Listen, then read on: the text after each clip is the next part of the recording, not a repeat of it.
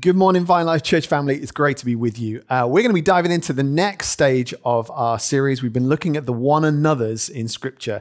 Now, I think as you've found, if you've been journeying with us over the last few weeks, that these are often very simple and yet deeply profound concepts that we find within Scripture.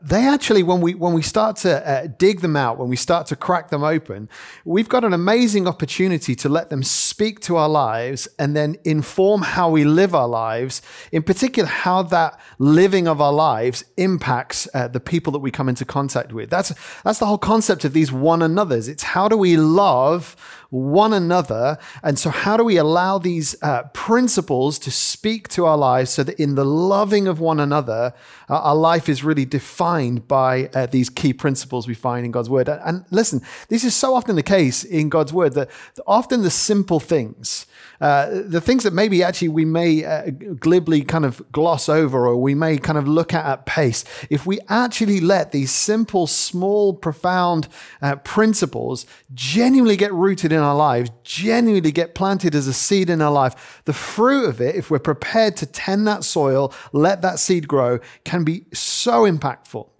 And so I want us today, even in the simplest of principles, even in the simplest of the one another's that we're going to look at today, be in that mode of how can I let this beautifully simple principle, this instruction and invitation that God's word gives to us, how can I let it inform how I live my life? And the one another we're going to be looking at today is serve one another. And remember, the whole context of this whole journey we've been on is rooted in the fact that all of these one another's stem from the posture of loving one another. They are ways in which we get to unpack that further, detailed descriptions of the way in which we would unpack this concept of love that we would own and the love that we would live in relation to how we interact with other people. So let's have a look at it. If you've got your Bibles, we're going to be in Galatians, and later on I'm going to be pulling out a passage from Luke as well. But Galatians 5 verse 13 is where we find this one another, and it says this. It's talking about life by the Spirit. You, my brothers and sisters, were called to be free, not to use your freedom to indulge the flesh, rather serve one another humbly in love. Let me read that from the Amplified version, just to again bring it out a little bit further. It says this again. For you, my brothers, were called to freedom. Only do not let your freedom become an opportunity for the sinful nature, worldliness, selfishness, but through love, serve and seek the best for one another. Now, this is again, so simple in its expression, but profound in its outworking. That actually, the instruction to serve one another, we could just say, well, let's just get on and do that. We kind of get a vague concept of what serving is. We know that that's how we should posture our lives towards one another. Surely this verse just is as simple as it is, and we just get on and carry on. Well, at one level, yes, but I wanted to hover over this verse. I wanted to let it to speak to us and challenge maybe some of the ways that we think about ourselves, and maybe some of the ways, the infrastructure of how we think about ourself, so that we can actually consider, is there anything that's holding me back from this ability to serve one another in the way that I think about myself and the way that myself engages with other people? You know, this is one of the one another's that at its core is about a choice that every single one of us has. It's bringing us into an invitation. Paul, in writing to the Galatian church, is instructing them, and he's bringing them into an invitation, but more than that, he's giving them an instruction. And this, at its very core, is about a choice that we have, whether to develop either a selfish life or a selfless life. Let me say that again. It's this instruction, or rather this invitation. Is my life going to be lived out, and are we going to develop a selfish life, or are we going to develop a selfless life? And really, even at the core of that question is a moment of self-reflection that says, actually, do I have a higher value for my own self, or do I have a higher value for others? So right at the very core of the question, am I going to make a choice to live for self, or am I going to live my life to be selfless? Actually, is the self-reflection moment to actually consider, do I consider my life to be of a greater value, more importance than I do others? And so I think if just to pause and reflect even on that as a simple question that builds out from this instruction to serve one another is a great place to start. Am I building a life that is selfish? Am I self-orientated? Am I self-defined? Is the first person that I think about, is it me? Or actually, have I begun to develop and cultivate a life that is reflective of this instruction to serve? And therefore, am I living a selfless life where actually I count others, their concern, their cares, their needs, perhaps even over and above my own? That's a great place to start as a reflection as we let this verse speak to our lives. I think what's really important for us to own as well, what Paul is making really clear is that this lifestyle, it's really formed around a choice. It's formed around a choice that says, actually, we're powerful individuals to get to choose which decision, which way we go in relation to this instruction to serve one another. It's connected, and Paul does it beautifully here in these verses, it's connected to our freedom. In our freedom that we get to experience, we get to make a powerful choice to serve one another. Right? This isn't something that whereby it's an instruction that our hands are tied and we're kind of obligated and we're duty bound. No. This is tapping into the freedom that we experience and therefore the choice that we get to make. Let's be clear on this. This is not something that we get to, this is something we are proactive around. It's not something that actually is just going to happen despite of ourselves. It's absolutely connected to a choice. The second thing that Paul is connecting this lifestyle to is humility. And again, it's this posture of heart that says, actually, there's something going on internally. The way I am orientating my life and my heart in and through humility, and then ultimately that serving one another comes from that place of humility and becomes an expression of that choice. It becomes a dynamic and an expression of that choice to love. And again, Paul does that here. He ties it all into love. This is not, again, simply just an activation of my will. No, it's a response of love to the people around us, which is why it sits so beautifully in the context of these one another's. I guess if we're going to own this simple concept, we have to realize that actually it really does start with a profound statement, and that is, life is not all about me. Life's not all about me. It's not all about you. And so actually, if we realize that we're not wandering through life in this bubble of our own self-orientation, that actually when this word gets to speak to how I might live my life, I've got to realize that my starting point for me is that my life is not all about me. And so I want to touch on three things that I think are just worth observing in the midst of this principle. And the first thing is this. In fact, let me tell you what the three things are, and then we'll go through them. Serving others is countercultural. Let's just acknowledge that actually in this position of freedom that we have and making this choice to serve one another in and through humility and love, ultimately that is a countercultural dynamic. Secondly, serving others is counterintuitive. There is an automatic self-wiring that we have that is part, again, that Paul pulls out even in these verses, connected to our flesh. We have a self-serving,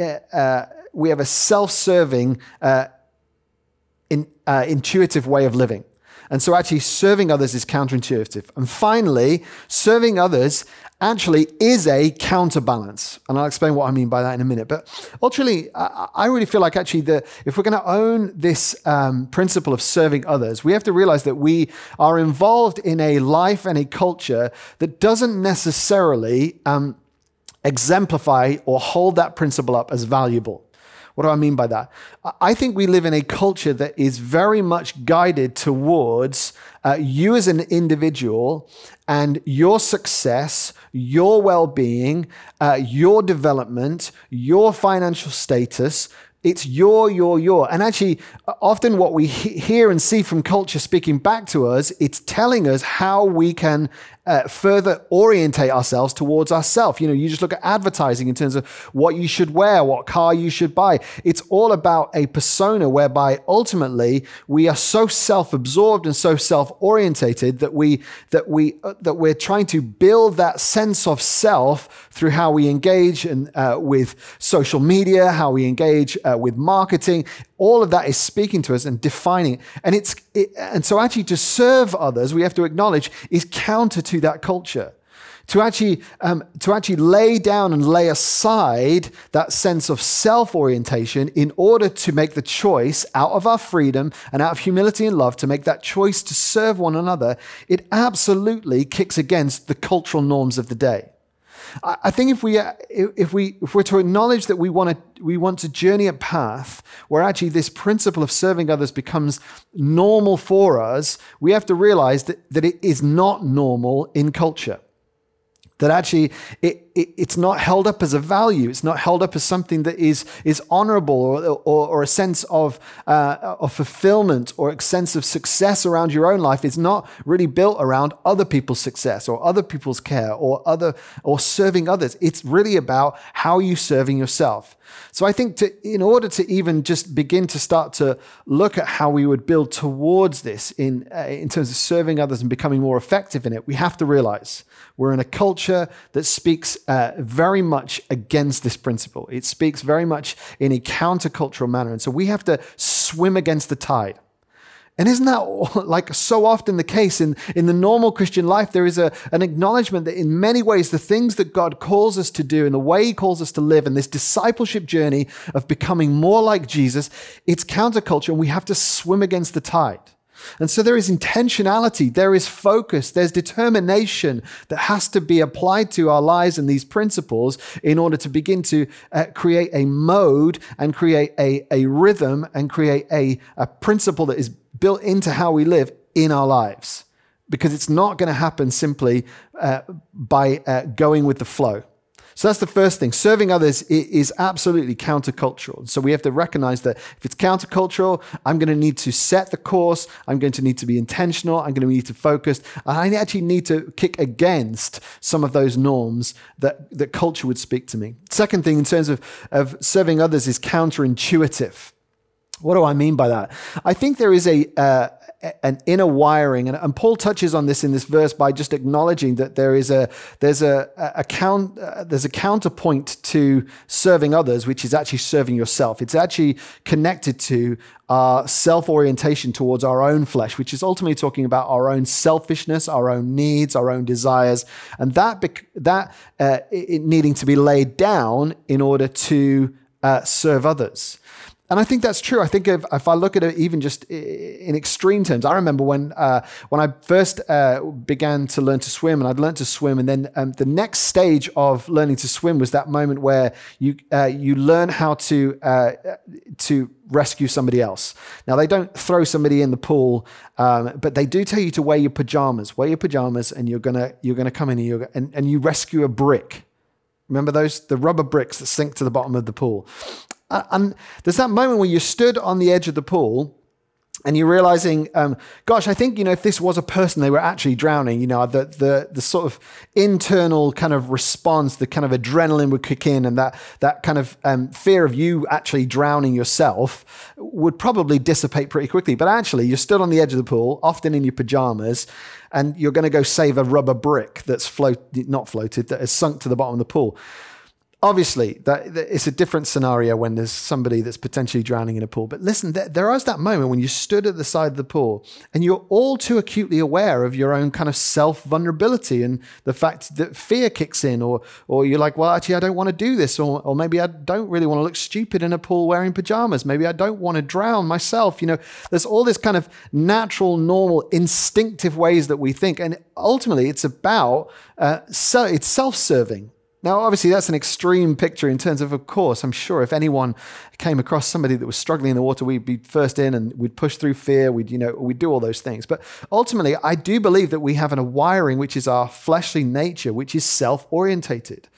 I believe that because I think the Bible routinely points to the fact that actually we're to lay down the things of the flesh. We're to put the things of the flesh to one side, that we're actually to pursue a life in the spirit. We have to actually lay down a life where we're serving a self-centered approach to our own fleshly desires.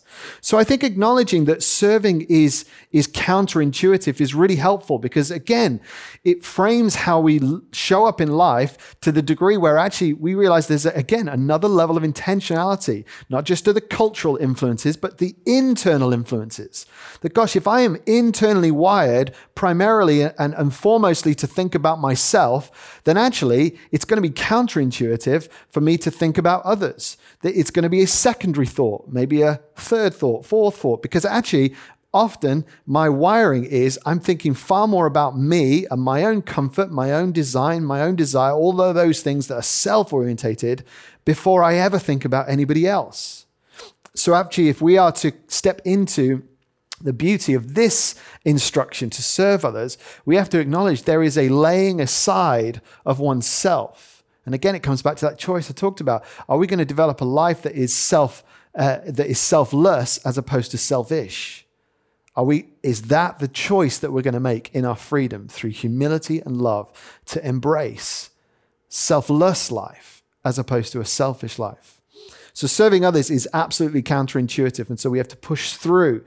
We have to lay down. We have to be highly intentional. I think some of that I've noticed in my own life is almost beginning to take stock of those moments when my instinctive response is to think about myself and to begin to very quickly ask the question, but what about others? Again, just practicing this as a mode in which we are growing and strengthening that sense of the principle of serving others. We'll start with asking ourselves questions. What about others? Who else is in the room? I know I'm feeling insecure, but who else might be feeling insecure? I know I'm feeling fearful, but who else might be feeling fearful? I know I've got things going on in my life, but actually there'll be others around me that have got things going on in life. How can I lean in and lean beyond my own selfish orientation in order to really develop this principle of serving others? And finally, serving others is really a counterbalance, and it ties into those two things. If serving others is countercultural and serving others is counterintuitive, then actually to counterbalance that self-orientated leaning that we all have, actually cultivating a selfless life where actually we begin to not only bring in the question, what about others, as a very quick secondary question over and above what about myself, it's actually just acknowledging, well, how would I make that the first question? How would I counterbalance all the things that are going on externally from me that culture is saying that I'm the primary thing, I'm the most important, what I think, how I'm valued? How would I counterbalance that cultural pressure? But then also, how would I counterbalance this internal infrastructure, which continually puts me at the very center of my life? How would I counterbalance that? And I believe that serving others does that. I think bringing that as a concept and allowing it to speak to our lives in a primary position, allowing it to be the lens that we allow to speak to our interactions with other people. Gosh, wouldn't it be amazing if actually we were to cultivate this as a principle, that every room that we step into, every moment of life, whether that be in work or in the schoolyard or wherever we find ourselves, that actually the mode by which we step into those environments is, what about others? What's going on with others? How about in our conversations with people when we're so eager and so concerned to be sharing what's going on in my world? How about we flip that on the head, and the counterbalance to that would be, how about I start every conversation with somebody that's in front of me by figuring out what's going on in their life, like figuring out what's going on in their world, so that I can bring myself with my care, with my humility, with my love, I can bring myself to their life and their context in order to serve them. Like, what would it look like to pull that as a primary first question rather than an afterthought? So absolutely, serving others is countercultural, serving others is counterintuitive, and serving others really is a counterbalance. I want to finish off by reading just a really familiar passage to you in it. And I don't want to unpack this passage in any great detail because I think the story speaks for itself. And it's a story that Jesus told, and it'll be familiar to some of you, but it's in Luke chapter 10, verses 25 to 37. And I'll read all of it because it gives the context of why Jesus brings this story. It says this, and it is the parable of the Good Samaritan. On one occasion, an expert in the law stood up to test Jesus. Teacher, he asked, what must I do to inherit eternal life? What is written in the law? He replied. How do you read it? He answered. Love the Lord your God with all of your heart, with all of your soul, and with all of your strength, and with all of your mind. And love your neighbor as yourself. You've answered correctly, Jesus replied. Do this and you will live. But he wanted to justify himself, so he asked Jesus, and who is my neighbor? In reply, Jesus said this, and this is where he unpacks the story. A man was going down from Jerusalem to Jericho when he was attacked by robbers. They stripped him of his clothes, beat him, and went away, leaving him half dead. A priest happened to be going down the same road, and when he saw the man, he passed on by the other side. So too, a Levite, when he came to the place and saw him, passed by on the other side. But a Samaritan, as he traveled, came where the man was, and when he saw him, he took pity on him. He went to him and bandaged up his wounds, pouring on oil and wine. Then he put the man on his own donkey, brought him into the inn, and took care of him. The next day he took out 2 denarii and gave them to the innkeeper and said this, "Look after him," he said. "When I return, I'll reimburse you for any extra expense you may have." This is Jesus then going on to say, which of these 3 do you think was a neighbor to the man who fell into the hands of robbers? And the expert of the law replied, the one who had mercy on him. And Jesus told him, go and do likewise. Listen, the context of this story may be familiar to you, but this story is to unpack the principle laid out in God's word, which is that we are to love our neighbor as you love yourself. It's the same, so Paul talked about using your freedom not for your own selfish gain, but to extend that freedom through humility and with love for the sake of others. And so Jesus is saying, look, listen, the measure to which you love yourself, apportion that same measure to how you love and ultimately how you serve others. Apportion the same value of love that you have for yourself to the same value by which you interact with those who are not yourself, the others. It's the same principle which challenges our position of either do we want to choose a selfish life or a selfless life. And that was what was going on in the story as Jesus was kicking back towards the religious leaders and trying to help them understand the concept of what it is to really love your neighbor.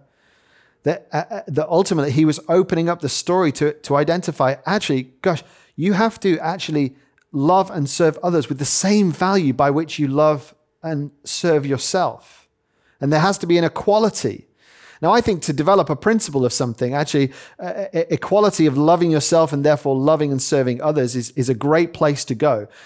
I think more often than not, to redress the balance that probably for most of us, we are orientated primarily towards ourselves. To bring that back into line, often we will have to swing that pendulum and recognize, gosh, I actually need to probably start loving people way more than I even love myself.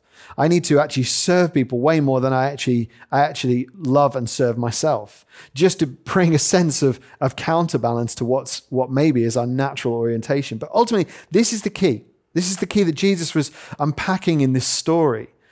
The reality is there was every reason, somebody who does not look like you, that is from a different tribe, but actually one that you shouldn't necessarily connect with. Jesus is saying, actually, that everything should have separated the people that crossed by, and the ones that did, they crossed by. But when the Samaritan came, and he stepped beyond social boundaries, and when he stepped into that place of acknowledging that he could serve and love and care for the person that was deeply in need, he moved through any of those things which would have held him back from doing so, and he leaned in and he went the extra mile. He actually served and loved the person that so needed his care. So what Jesus goes on to reveal through this story is a critical discipleship invitation that we find detailed in these verses, and that is go do likewise. The instruction in these verses to the religious leader was, actually, you have to go and do something about this. It's actually going to impact the way you live your life and the way that you interact with people around you.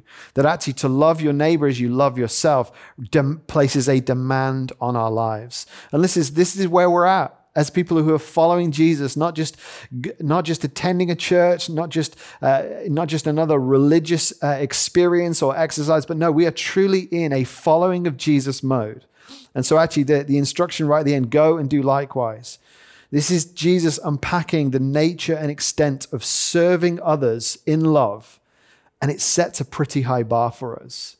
It sets a challenge to us. And I guess part of owning, again, what is a very simple concept of serving others is actually the acknowledgement that we have to go on a journey with God, that we actually would start to begin to recognize that there is a value that God has placed on others that we need to start to pay attention to. There is a mode by which my value and my love gets to be extended towards those outside of myself. This is something that we are called to do, that we are instructed to live out. And that is a challenge that we can either ignore or we can start to put into practice. And that's the thing with all of these one another's. And this is where I want to finish off today is that gosh, guys, it takes us to move into this principle. It takes for us to be highly intentional, and it takes us to practice. It takes us to almost overreach on some of these things so that they can become part of the normal way that we live life. The normal Christian life is a life that demonstrates this principle of serving others. And so actually we have to set the course. We have to charter our course towards what it looks like to live a life that absolutely serves and loves others in humility, values others, values what they need, the position that they're in, and actually moves through our own selfish orientation sometime to begin to orientate towards the needs of others. I want to pray as we close out. Father, I thank you for this invitation. I thank you that it's simple but profound. And God, as your word speaks to us this morning, I pray that it would enlighten our hearts. It would speak to the way that we think about ourselves so that we can adjust. Holy Spirit, we absolutely invite you to challenge us and to change us, to bring us more, Holy Spirit, into the likeness of Jesus, that as we begin to hold on to these principles and we begin to build them into the fabric of our lives, that Jesus, truly our lives would look like you. And I thank you, God, that this is a principle that changes our city. It changes our city through the interactions that we have with other people that are around us, people who are in need, that our lives really are a conduit for your love, for the way in which, God, we get to demonstrate how good you are to those around us by the way that we serve them. And so, Father, we step into that responsibility. We step up to that responsibility. And we thank you for challenging us, and we commit our lives to this process of change. In Jesus' name, amen. Hey, we wanted to finish off this morning by recognizing that maybe some of you out there would like some prayer. We have available on Zoom the ability for you to connect with somebody who would love to stand with you and pray with you. Maybe there's just stuff going on in your life. Maybe just, again, that there is a sense of stuff that you've been experiencing as you've been journeying with God this morning. He's highlighted. Maybe there's some things that you just love somebody to pray with you about. If you go onto vinelife.co.uk/prayer, you'll have the ability to jump into that Zoom call where somebody will be there. Give them a few minutes to get online, but they'll be there to pray for you. Anything that you need in that regard, please do jump on there and get some prayer. That would be amazing. Hey, other than that, we love being on the stream with you, but we are looking forward to the time when we do get to be back together. We hope you're well. I bless you in the name of Jesus and look forward to connecting with you very, very soon.